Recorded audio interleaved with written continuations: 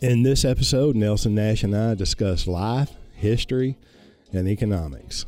Welcome to the Banking with Life podcast. I'm your host, James Nethery, and I'm excited as I can be that you're here, and I'm even a little bit more excited, I got to be honest, that we have Nelson Nash here today as a guest. He's a dear friend, mentor, and just literally elated to have him. Good morning, Nelson. How are you?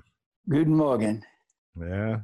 Listen, really, it is unscripted. You know, I want to have just a conversation with my dear friend Nelson, and but I do want to know.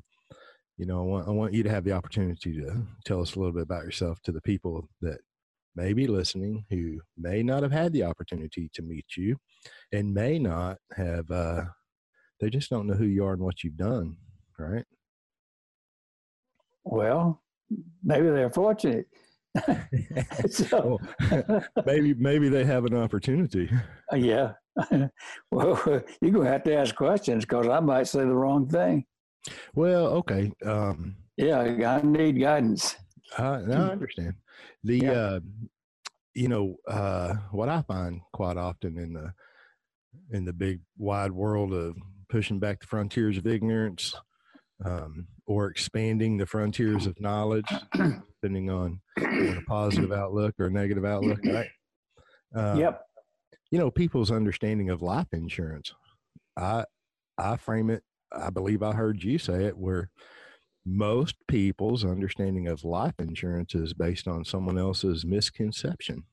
Oh, heavens, yes, by all means. Now, that took a radical change, really, about 75 years ago or somewhere like that. It began to change, but the big change was about, I'd say 70 years ago it changed big time. Into World War II. It changed from a kind of a, you know, historically people saved money in life insurance. Yeah, it sure did. Yeah.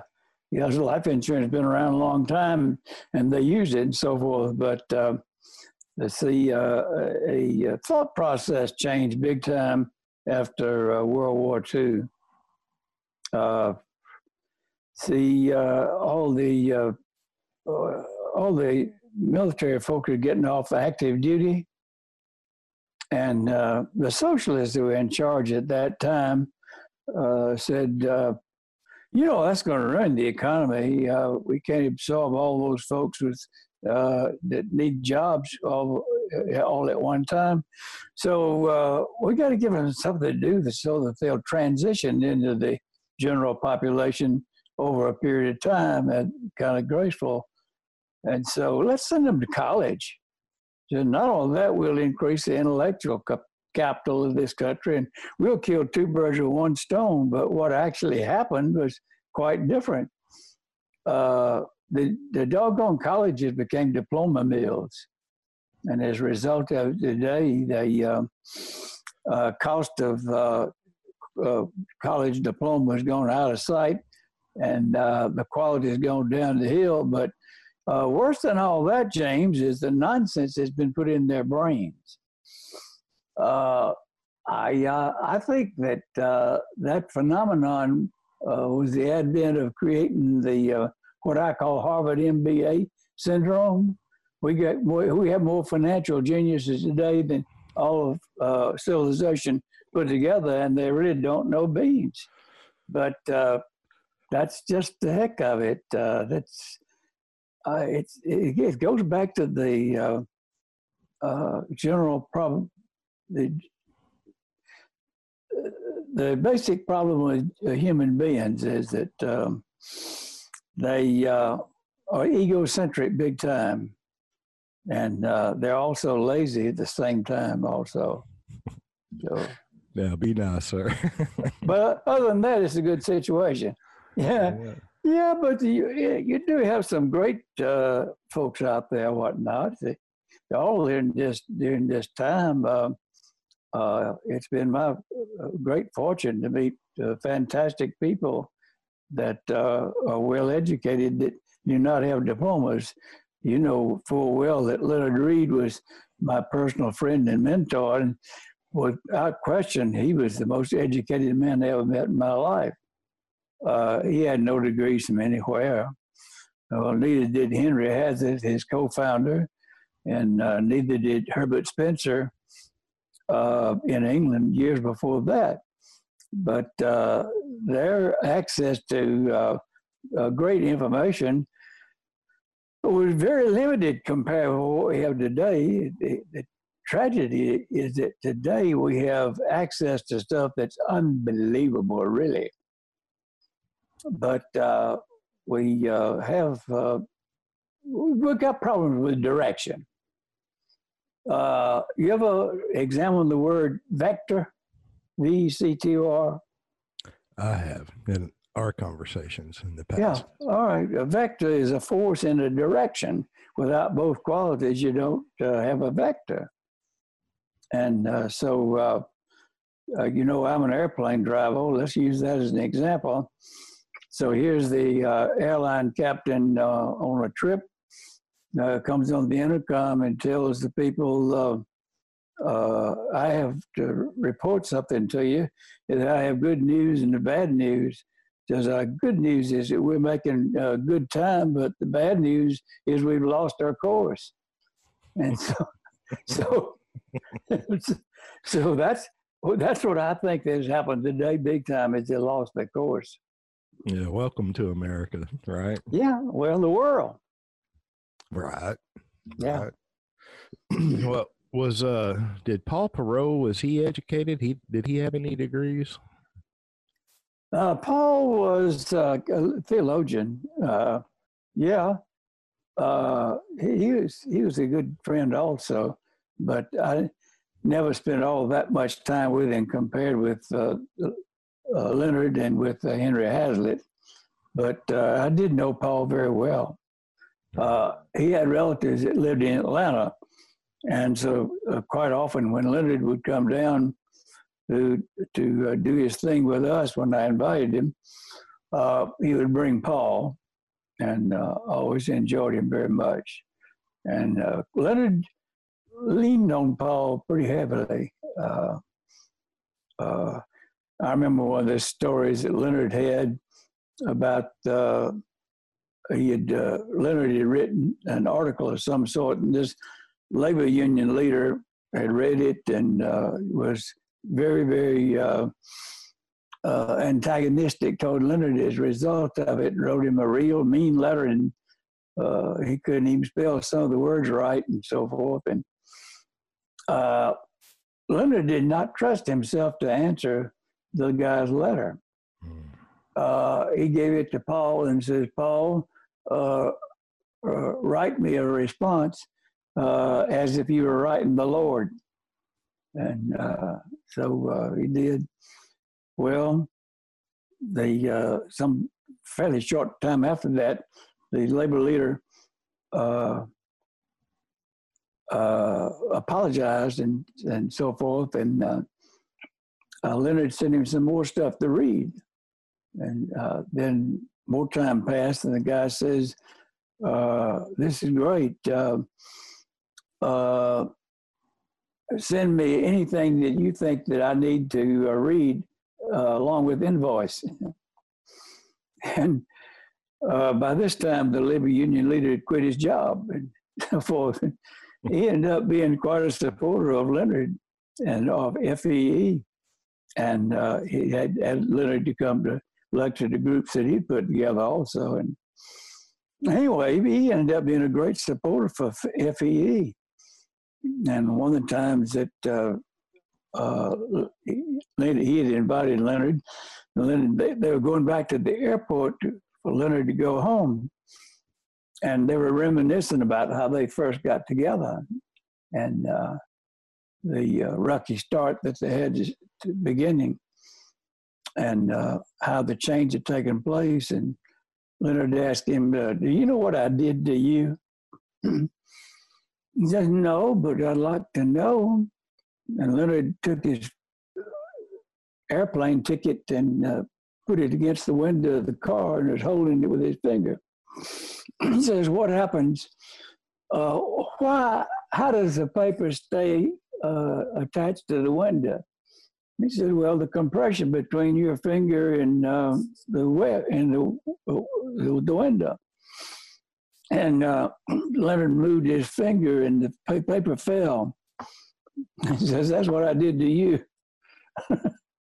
I didn't, I didn't push back. Yeah, what a teacher. Yeah, that's a lesson to be learned. You know, that guy Yeah. would be considered a modern day troll, but it had a great outcome, right? Oh, yeah, no question. Yeah. Yeah. Well, you know, with the change in thinking after World War II, I mean, that always reminds me of Paul Perot and his little pension Yeah. you brought Yep. back into publication, you know, the pension Mhm. idea. Right. And I think the thinking really just almost snowballed, you know, from that. It's, well, we save money here. Life insurance and mutual funds got their existence in the late 30s, and they've come on like gangbusters. Then the Oh, yeah. socialist idea of, you know, there's not enough jobs to go around. You can't leave these soldier boys to their own devices, you know, because Yeah. they might not be creative, right? Yeah. Right. Yeah. It's like, what Yeah. a concept. Well, as a result of all that, you know, Walter Williams says half the kids in college should not be there today. It's a total waste, but that's the mindset out there that everybody needs a college degree. Well, they're not capable of it. And so they get started and they drop out and whatnot. And so here's all this infernal indebtedness, and it just won't work at all. But the whole problem is top down thinking, is what it is. Yeah, it's almost, you know, it has created a whole new bubble, you know, this uh, education loans and indebtedness, and Sure. it's become a paper mill on a couple of levels. You know, the universities are paper mills with their Yes. degrees and diplomas, but it's also a paper mill for loans and digits Sure. Oh, absolutely. into the economy. So, I mean, it really has had several effects. You know, most of them probably unintended consequences. I don't know. Yeah. Yeah. You could make a real case for that unintended consequences out there that there's good intentions, but good intentions won't do the job. To the contrary, I think good intentions have created more problems than anything else out there when you really look at it deeply. Yeah. Almost, we talk about it all the time around my office that, you know, as soon as a man stands up and says he knows what's better or best for everyone Yeah. else, you know, it's like the lights go off right there. Mm-hmm. Yeah. And then when an individual wants to run for office, you know, I think there's something psychologically wrong with them. But that's just me talking out loud. Right. All right. Well, listen, I would like to kind of, I'd like to talk about rates and it's just a continuation though of the way people think, right? Uh-huh. Everybody in the financial world is chasing rates of returns. The financial industry is, you know, creating products really at the end of the day. Yeah. Promoting rates of return that may or may not happen and may or may not be realistic, but it's a deeply ingrained pattern in our thinking as a society to chase these rates of return when it comes to money. Yeah. And no matter what they've experienced and whether they've lost money in the market or whatever, you know, my point is this, that the thinking is entrenched about rates of return, even though they don't experience them over and over and over. You know, the industry, the financial industry says, oh, you can expect this kind of rate of return. And even though they don't experience those rates of returns, they're still chasing these phantom rates of returns. And Sure. and it has to do with their thinking. Yes, that's the whole problem right there. The thinking. They don't think. That's just it. They knee-jerk reaction, and so they reflect from one place to the other. Well, when they flit from one place to the other, they stop earning whatever they were in the old place, and now they think they're earning someplace here, and it just doesn't work at all. There's everything is really so simple out there, but people like to listen to nonsense for some reason or another.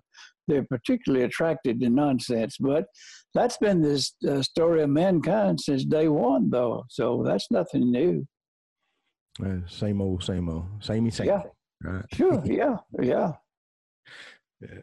Well, what do you see going on out there in the big wide world as far as the the financial industry, the insurance industry, and what do you see? You talk to an awful lot of people, an awful lot of people, economists, just ordinary people. What's your take, Nelson, on what's going on in the financial world? Well, it's nothing that's all that attractive because people are being deceived. The easiest thing in the world to do is okay, let's put it this way. Maybe this will help. Back when I first wrote my book, Becoming Your Own Banker, about 18 months later, there was this marketer that called on me. I didn't know him and he didn't know me, but somehow or another he had come across my book as a result of a contact of some sort or another. And anyway, I had several sessions with him over several months, and he told me finally, I can make you very wealthy. But you got to learn to compromise some of your principles. You got to learn to tell half truth. If you'll tell half truth, people will throw money at you. And it's very evident that that's true. Gosh, all you got to do is just look at what goes on out there, that what the quote market has to offer as far as ideas. Bob Murphy sent me something just last few days, some advertisement about several books that would help you get rich, whatever. And of course, there was Dave Ramsey there, and there was what's her name, the woman, doggone it. Anyway, and this is not true at all. People like to believe lies. That's just all there is to it. And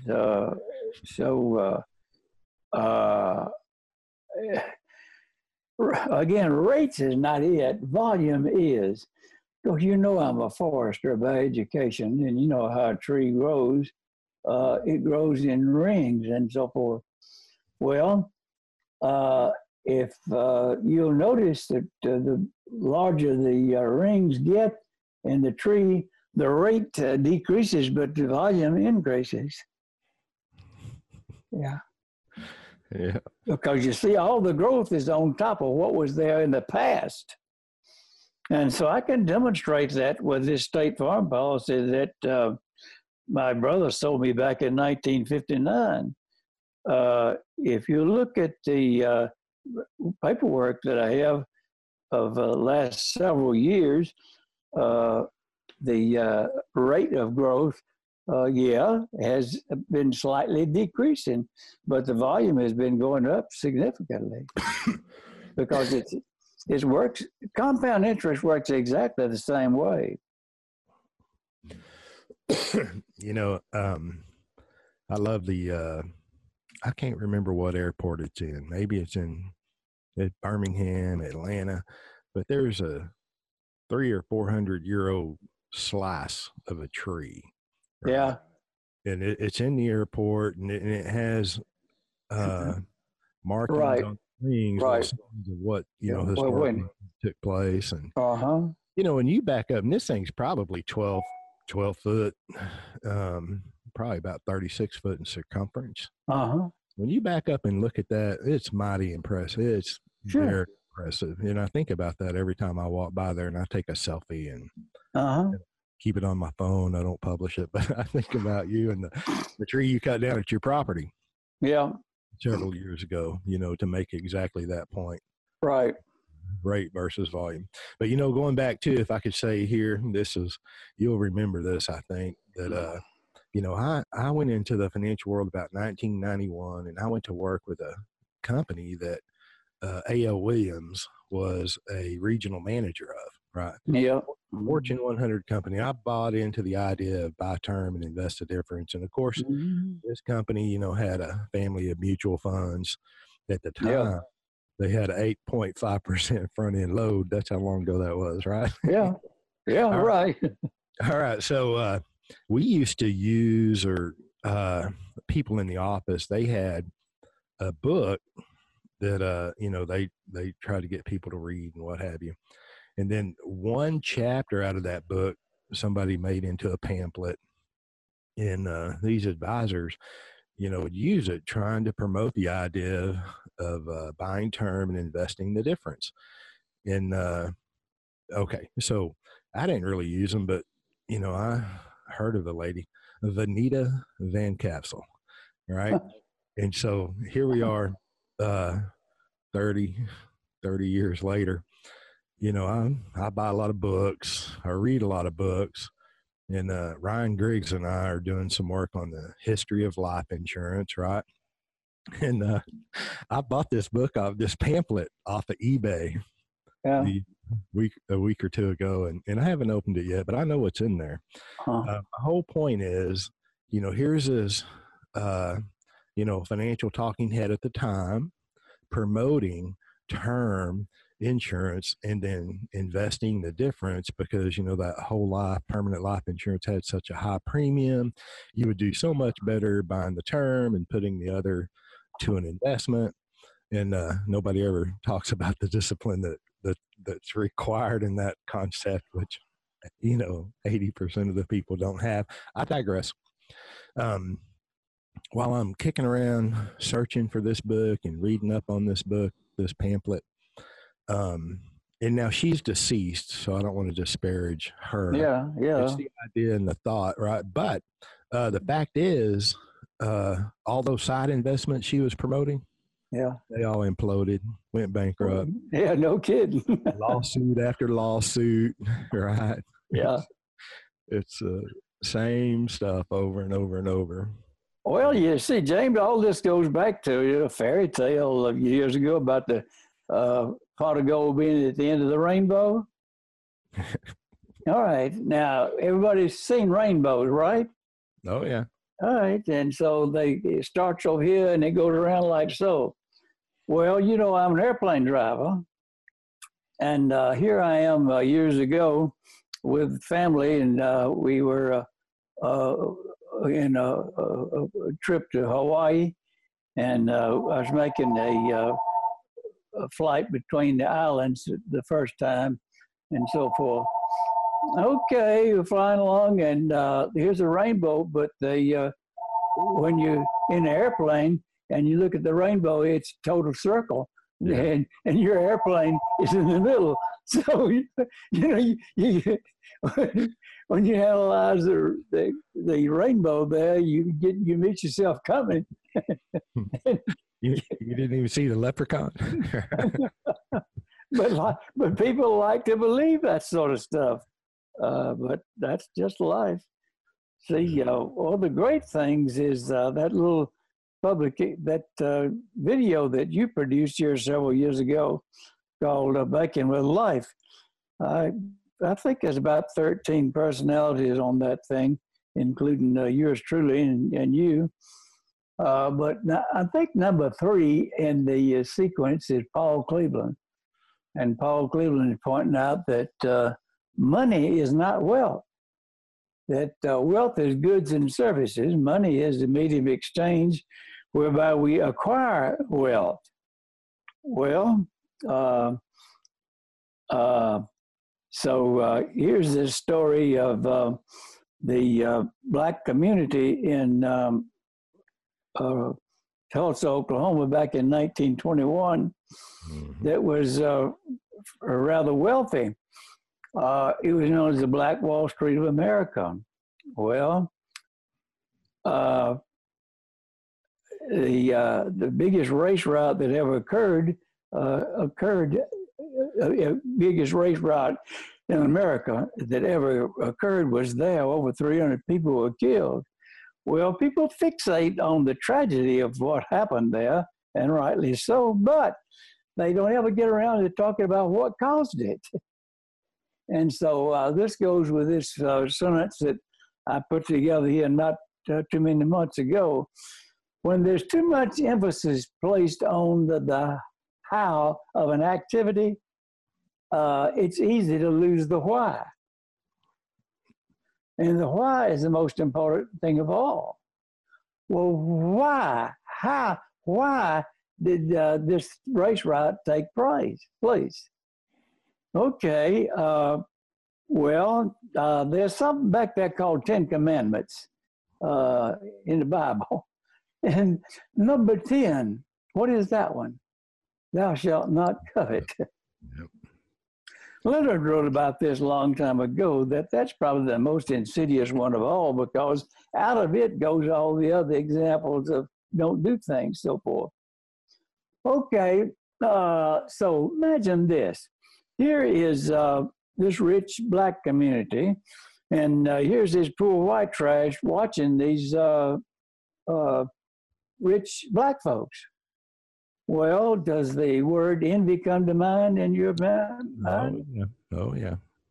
Well, have you ever seen an example where the have-nots want to build themselves up? No, they will tear the other folks down. That's the easiest way. All right, that's the story of mankind. Well, there are very few places that a black person could go to a public restroom in Tulsa, Oklahoma at that time.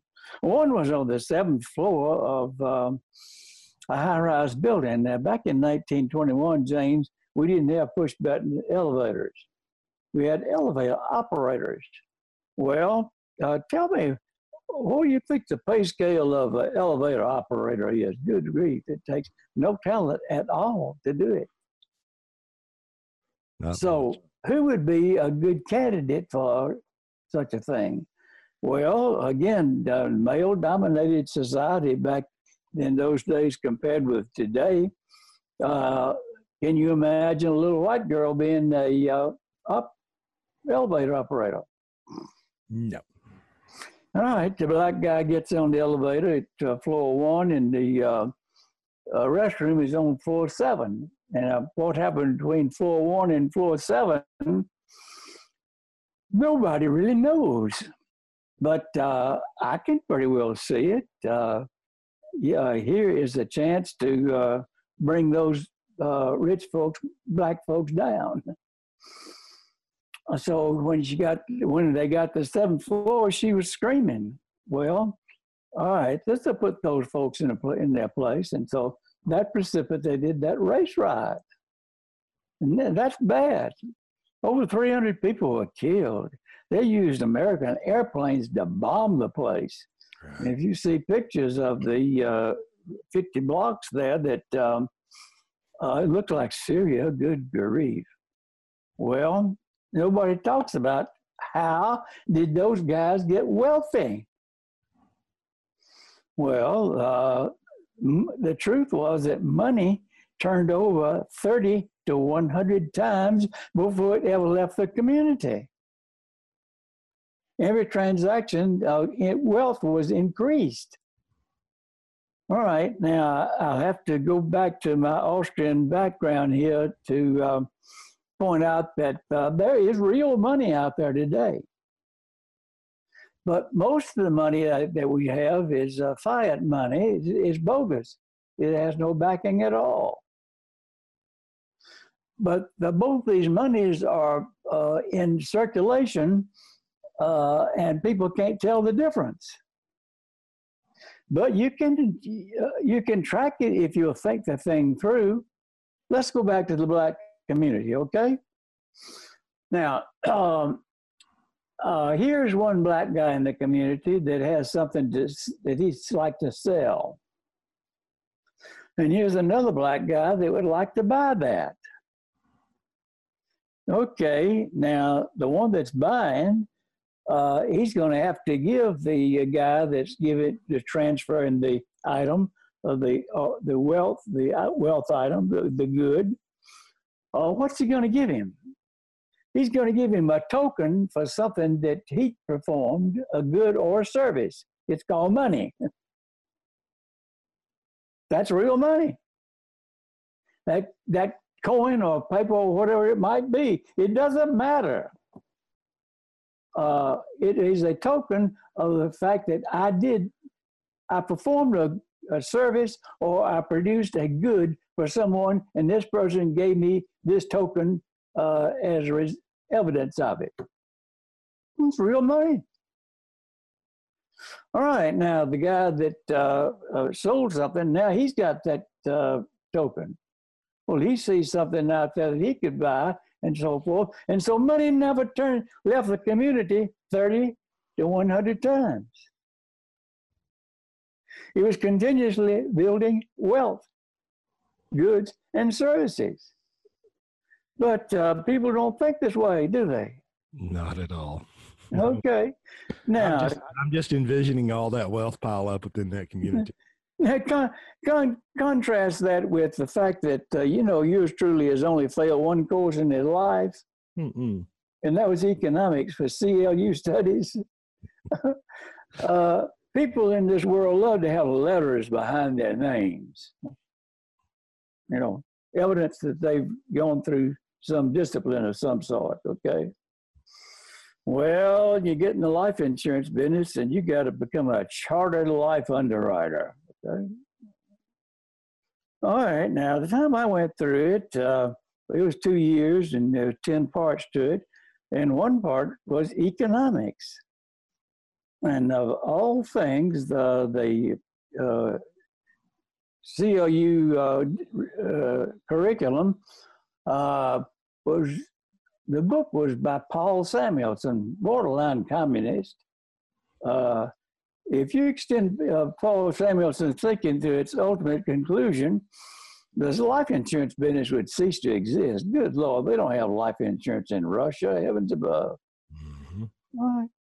Now, so here I am studying for that course, and it's on a Sunday afternoon, and nobody's at home, anything like that.